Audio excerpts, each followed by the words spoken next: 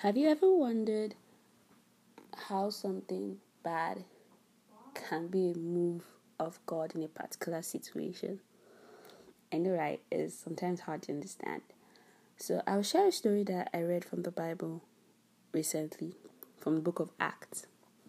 Now, Paul and Silas went about doing the Lord's work, and unfortunately, they were taken in that process. They were beaten, and they were thrown into prison unjustly, which ought not to be done to people of Roman citizenship. And then in Acts 16, verse 25, the Bible says, "And about midnight, Paul and Silas, while praying, sang hymns of praise to God, and the prisoners were listening to them. And suddenly there was a great earthquake, so that the foundations of the prison house were shaken, and instantly all the doors were open, and everyone's bonds were unfastened.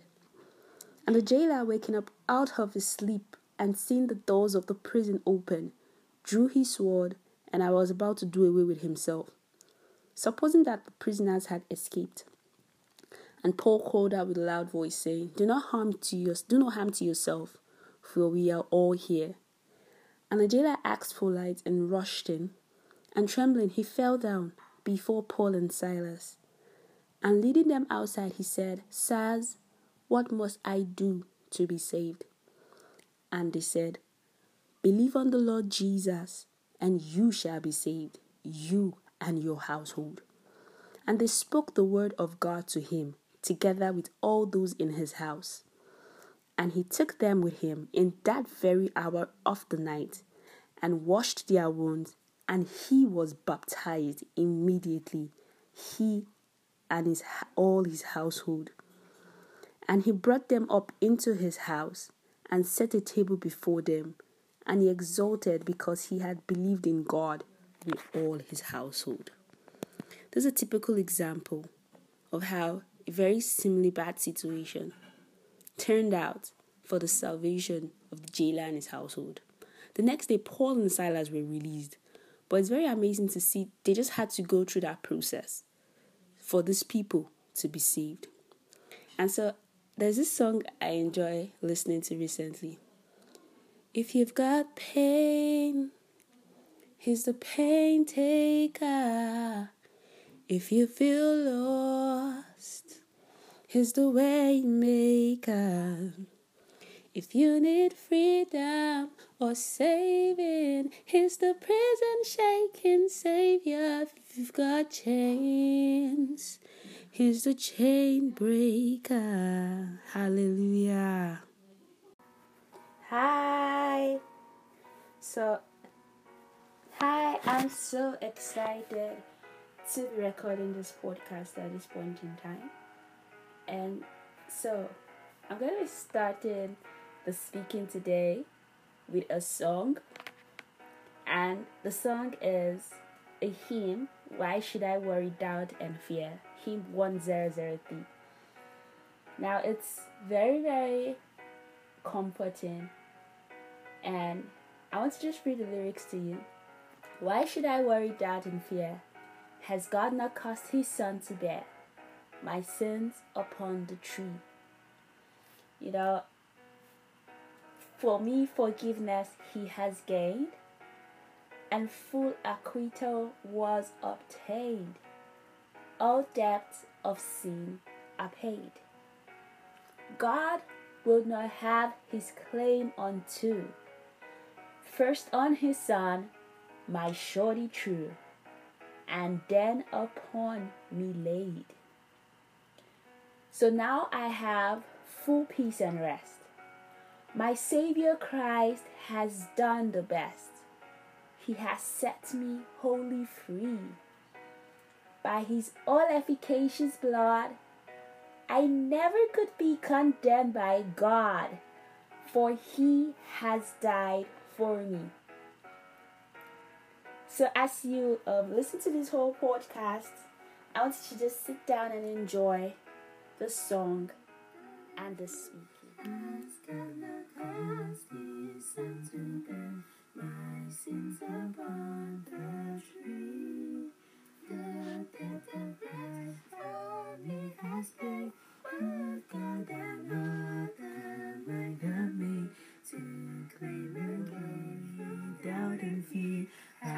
God now cast his Son to bear my sins upon the tree. The debt that Christ for me has paid, would God another might have made to claim again from me. Redemption through the Lord has made, and all my debt has fully paid. From love to set me free, I fear not for the wrath of God, for I've been sprinkled with his blood. It wholly covers me. Fully forgiveness he has gained, and full acquittal was obtained. All debt of sins are paid. God would not have his claim unto, first on his Son my surety true, and then upon me laid. So now I have full peace and rest, my Savior Christ has done the best, and set me wholly free. By his own efficacious blood, I never could be condemned by God, for he has died for me. So now I have full peace and rest, my Savior Christ has done the best, and set me wholly free. By his own efficacious blood, I never could be condemned by God, for he has died for me. For he has died for me. And all my debt has fully paid, from now to set me free. I fear no for the wrath of God, for I've been sprinkled with his blood. He wholly covers me. Because of the prevailing situation, there has been a lot of loss in terms of life, health, job. So a lot of people are really at a very sad stage of life. This is the kind of thing that happens, people say, once in a century, and it has happened in this century, in this turn of this year. And a lot of people are wondering, why is this kind of thing happening right now? Why am I experiencing this right now? Why is this even happening to me at all? So for a lot of people, your question might be, why would something bad happen? That's a question that a lot of people are asking, a lot of people are wondering about. It's like a question in our hearts that we ask ourselves, what's really the meaning of this whole experience, this whole sad situation that's happening? Well, the fact is, a lot of times from history till now, a lot of sad things have happened. Our human experience has not always been very pleasant for a lot of people. Sometimes we have had very happy times, we've had very joyful times, but also we've had some low times, we've had sad times in our lives. Then we might wonder, what's the meaning of this experience?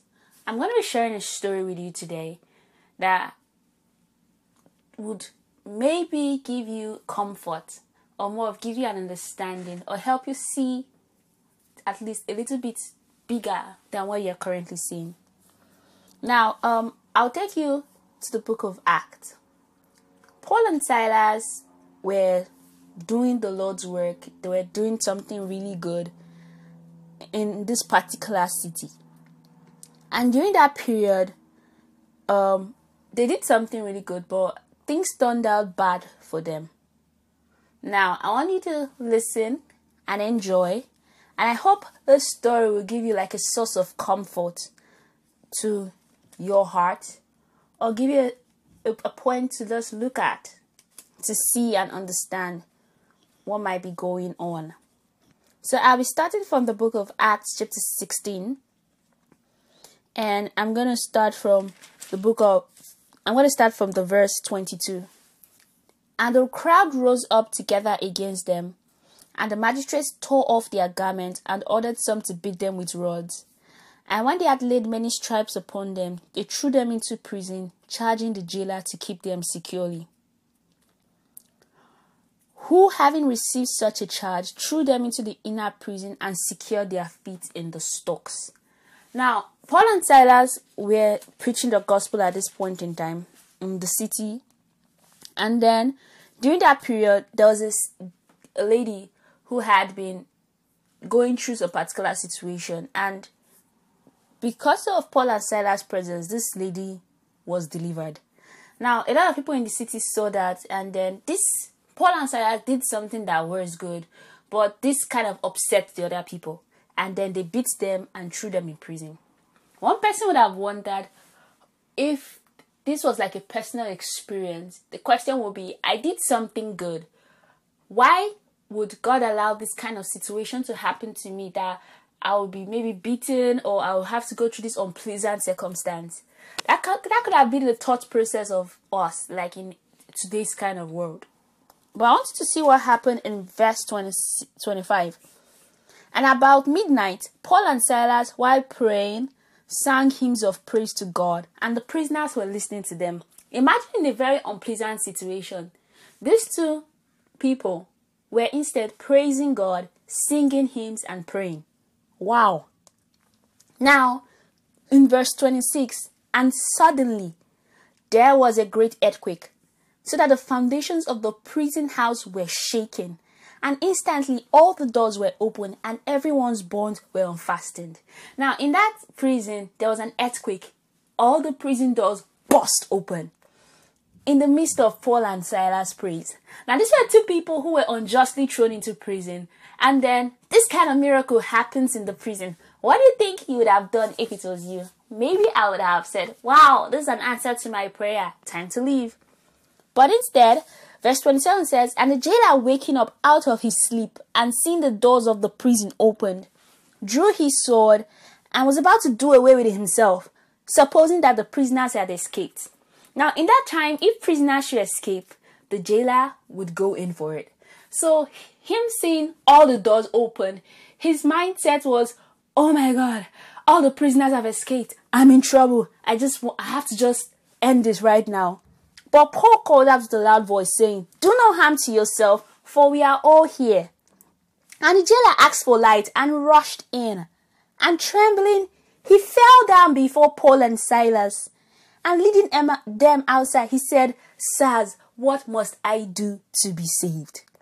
Imagine these people, Paul and Silas, had to go through that experience of suffering such that the jailer could come to salvation. It's so interesting to see how sometimes our experience is just a part of the picture. But looking at the bigger picture, when God opens our eyes to see more, we get to see that it's so much more than just us, than just our unpleasant circumstance, even when it's very painful. And leading them outside, he said, sirs, what must I do to be saved? And they said, believe on the Lord Jesus, and you shall be saved, you and your household. And they spoke the word of God to him together with all those in his house. And he took them with him in that very hour of the night and washed their wounds. And he was baptized immediately, he and all his household. Wow. Now, from a very unpleasant circumstance, Paul and Silas didn't dwell on their problem, their pain, their situation. They praised God. And when the deliverance came, it was so interesting to see that deliverance was more for the jailer and his family to come to enjoy the Lord. You know, and then the funny thing was, verse 35, now when day came, the magistrate sent the lictor saying, release those men. And the jailer reported these words to Paul. Now imagine they had to go through this unpleasant circumstance for the jailer and his household to be saved. The next day they were released. Sometimes when we go through painful situations, sometimes the Lord wants to work out something. to us, we can easily become very distracted with the fact that this hurts so much.